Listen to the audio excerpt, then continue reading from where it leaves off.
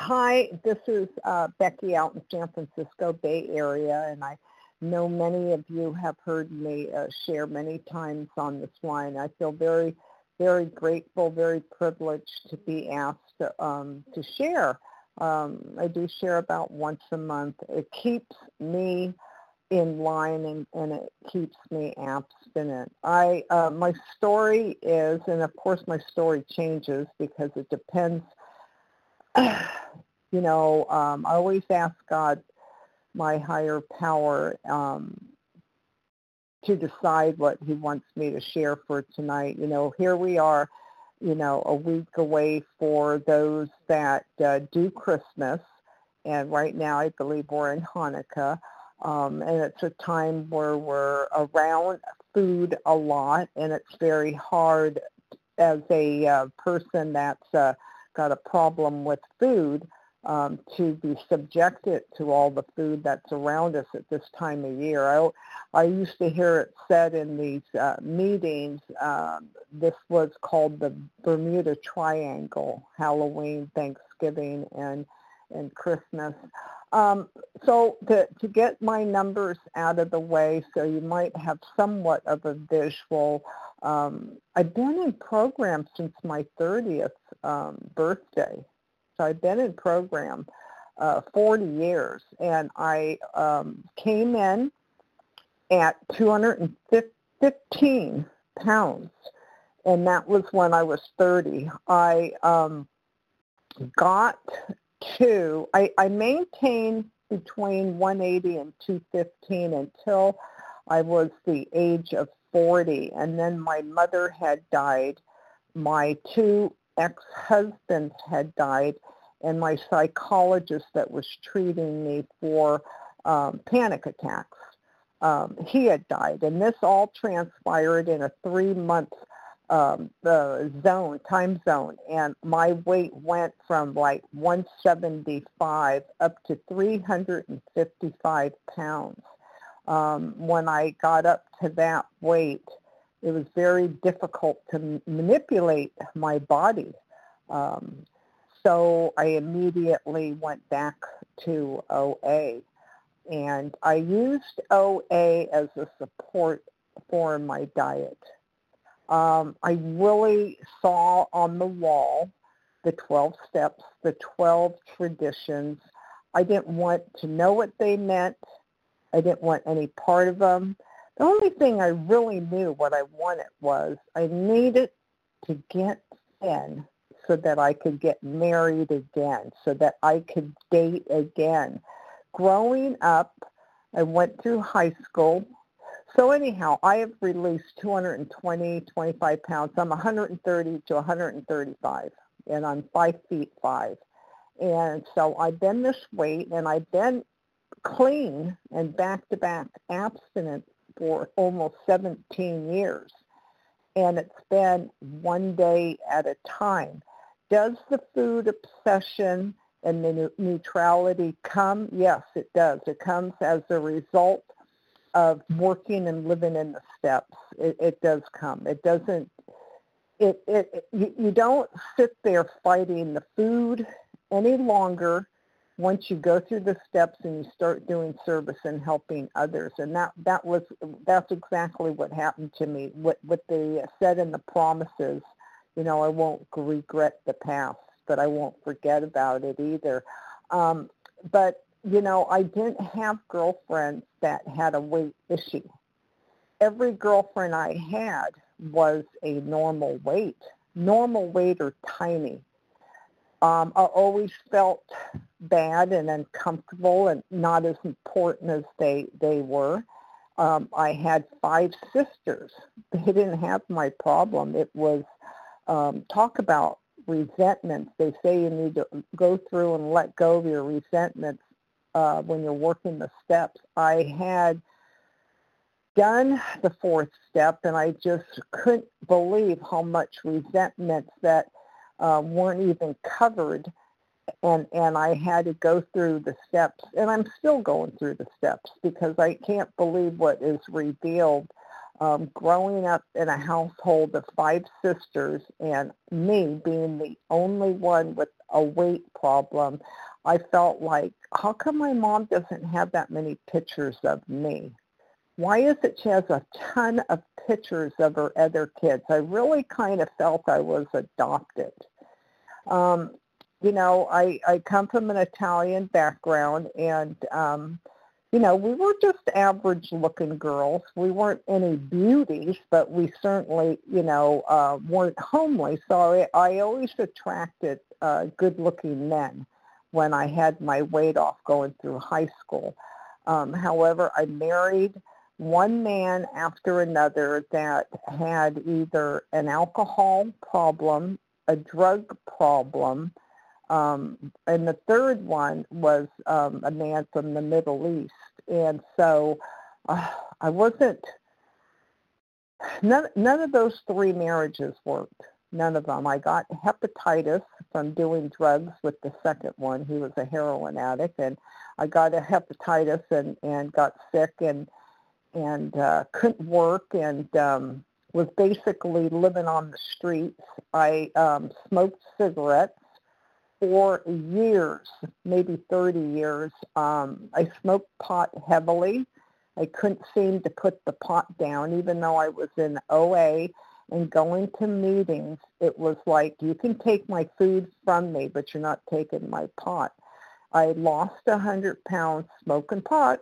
When it came to being hungry around pot, I would just grab carrots or celery, which, isn't abstinence, really isn't abstinence.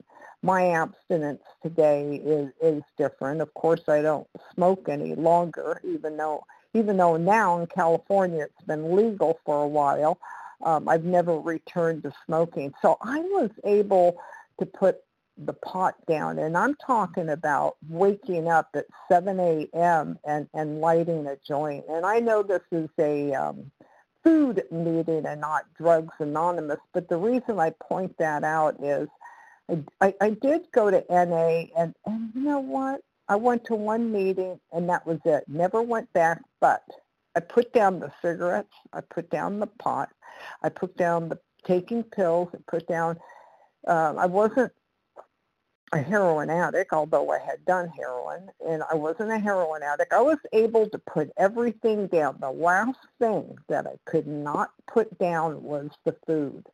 The food was one of the hardest things that I just couldn't see a life. I really couldn't see a life, and I had a problem with panic.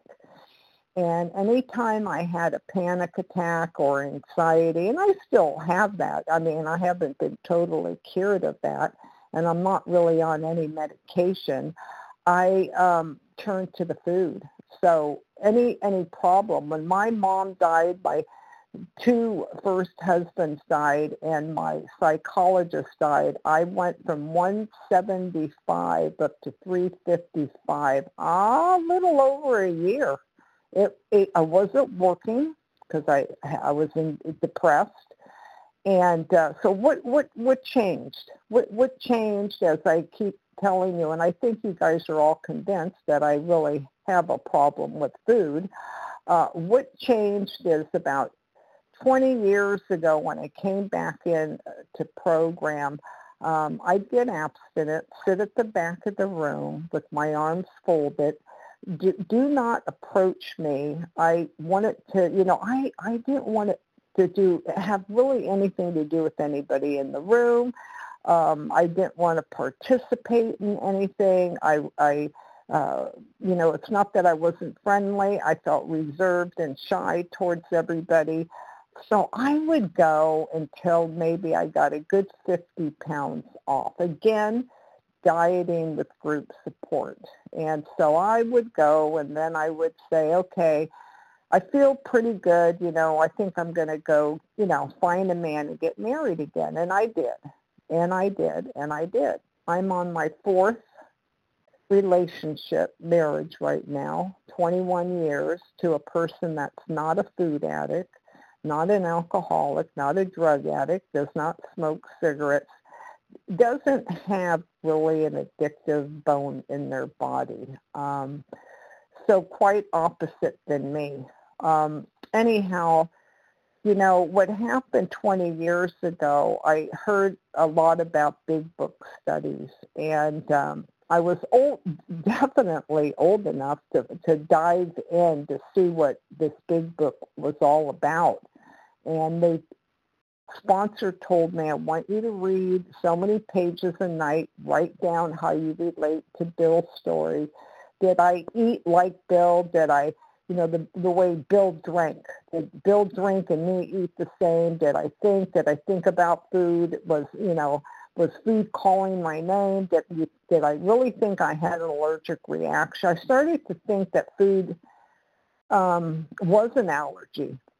I couldn't understand why thin people would never finish their dessert, and they would look at me and wonder how I ate all that I ate. We would go to buffets when I was a young kid, and I would fill my plate with an enormous amount of food. And back in the day, they would make doctor calls, and they'd send the doctor out to the house, and my mom would always be in trouble being scolded for the fact that the doctor would say, why the heck did you let her eat so much? I always wanted the flowers, the sugary stuff on a cake. I wanted to be able to have the most sugarish thing for my birthday on the cake, and always got sick. I was always sick in pain. Now, as I grew older, the pain continued in my stomach. And one guy that I was dating kind of laughed when I told him that I knew where every bathroom was on the peninsula in the Bay Area. I knew where every bathroom was. I loved greasy fried foods. I'll never forget in 1989 when we had the California earthquake and everybody was really shook up. I was abstinent at the time. But that was a good reason to eat. So I went and got in line at the Kentucky Fried Chicken place and got my bucket. There is always a reason to eat.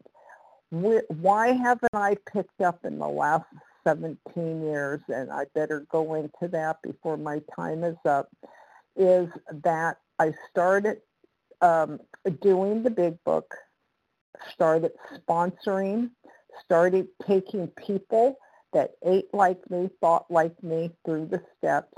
I started to try to help those that were suffering from this disease.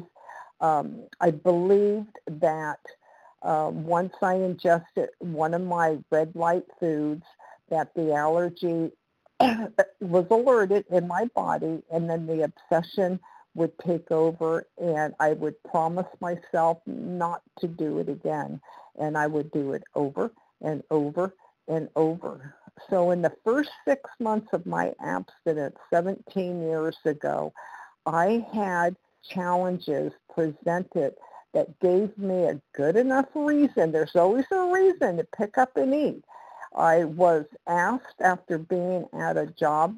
At that time, I think I was at my job about 15, 16 years. I was asked to be escorted out because they thought they saw something that I did that was on my records from my past. I had to hire an investigator and an attorney, and that was a good reason to eat. But did I eat? No. I built a relationship, and I pretended and I acted if I had a relationship with a higher power.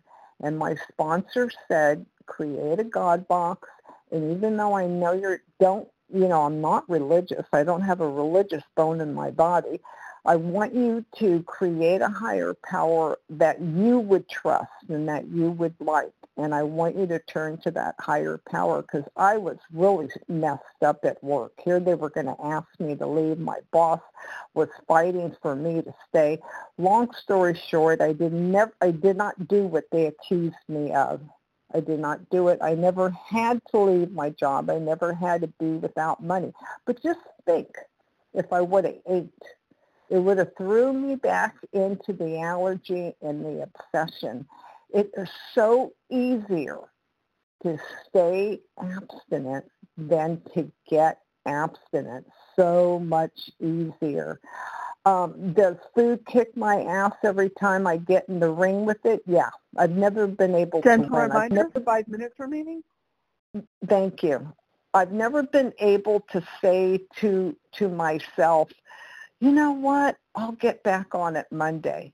Monday never comes. And if Monday comes, I might make it to noon. The only thing that would save me was helping others and having a relationship with a higher power that I designed.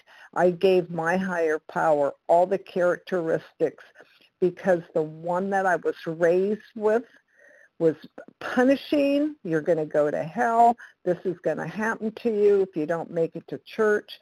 That God I was in fear of. So I did have to listen to my sponsor and create a God that I was comfortable with and that I trusted with and that I believed in. I couldn't put the food down without trusting a higher power. My first dog that I ever owned in my life, I got when I was 2 years abstinence, and then he died in the 4th year in my arms. We were in a store, and he started having convulsions. There's always going to be a reason for me to eat. The smallest of reasons. I have to remember the people that go to dialysis, are they going to stop going to dialysis because something happened? Their husband maybe wants to leave them. This is a life or death situation. I couldn't bend over to get something off the ground when I was 355. I couldn't get up off the ground. And I used to moonlight and make extra money at a dinner house, and I couldn't pick up the credit card if it fell off of the plate when I was going to deliver it to the customers. I couldn't bathe properly. I had to wear the same clothes. I couldn't find clothes in a regular store. They didn't have my size. I had to go to the bigger store. I can tell you all the reasons why it's so much nicer. There's like a line in the sand, and I'm very close to either side, and I know that. And what keeps me to the side of the sand is trusting in God, talking to God, not just asking God what I want and what I need, but asking God what he thinks I need to have. Put me where you want to put me. Don't have him be my Santa Claus and I want this, that, and the other. God knows what I need before I know what I need. I have a relationship with God I didn't have before program. I do service because I need to remember where I came from. Being abstinent and the obsession of the food has been lifted. I'm human. I'm never going to be different than human. And when I see or smell something delicious, I only have one thought. Wow, that smells good. But I always remember who I am. And I love being abstinent. I love my own, just fruit, vegetables, protein. I love, because that keeps me safe.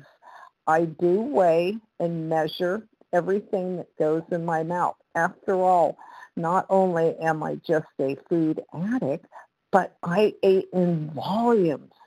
Now, for me to go down to 135 pounds from 355, you better believe I had to weigh and measure. Otherwise, eating a half a chicken or a whole chicken, that ain't going to bring me down. If it says you can have an apple, I can't go eating a 10-ounce apple. So I do weigh and measure everything. I don't miss a meeting. I take my sponsee calls, and I know I sound just like almost everybody else, because there is no cure. There is no cure.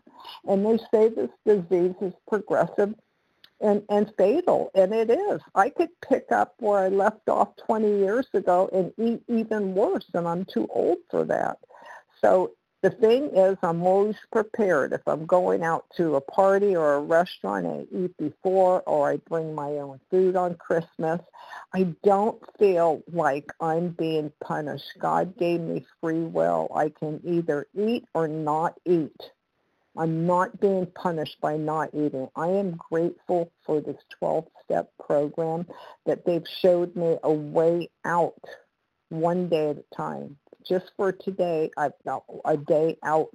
I'm here to share. I'm here to hear your shares. I'm here to know that there really is a God. He's not up in the sky. He's right in me, and he's right in you. And when you talk, I'm here. Thank you. So I'll wrap it up and say thank you for asking me to share, and happy holidays to all of you. And I'd love to hear your shares. And my phone number is 650-740-6039. And how are you handling the holidays around food this year is my topic. How are you handling all the festivities without picking up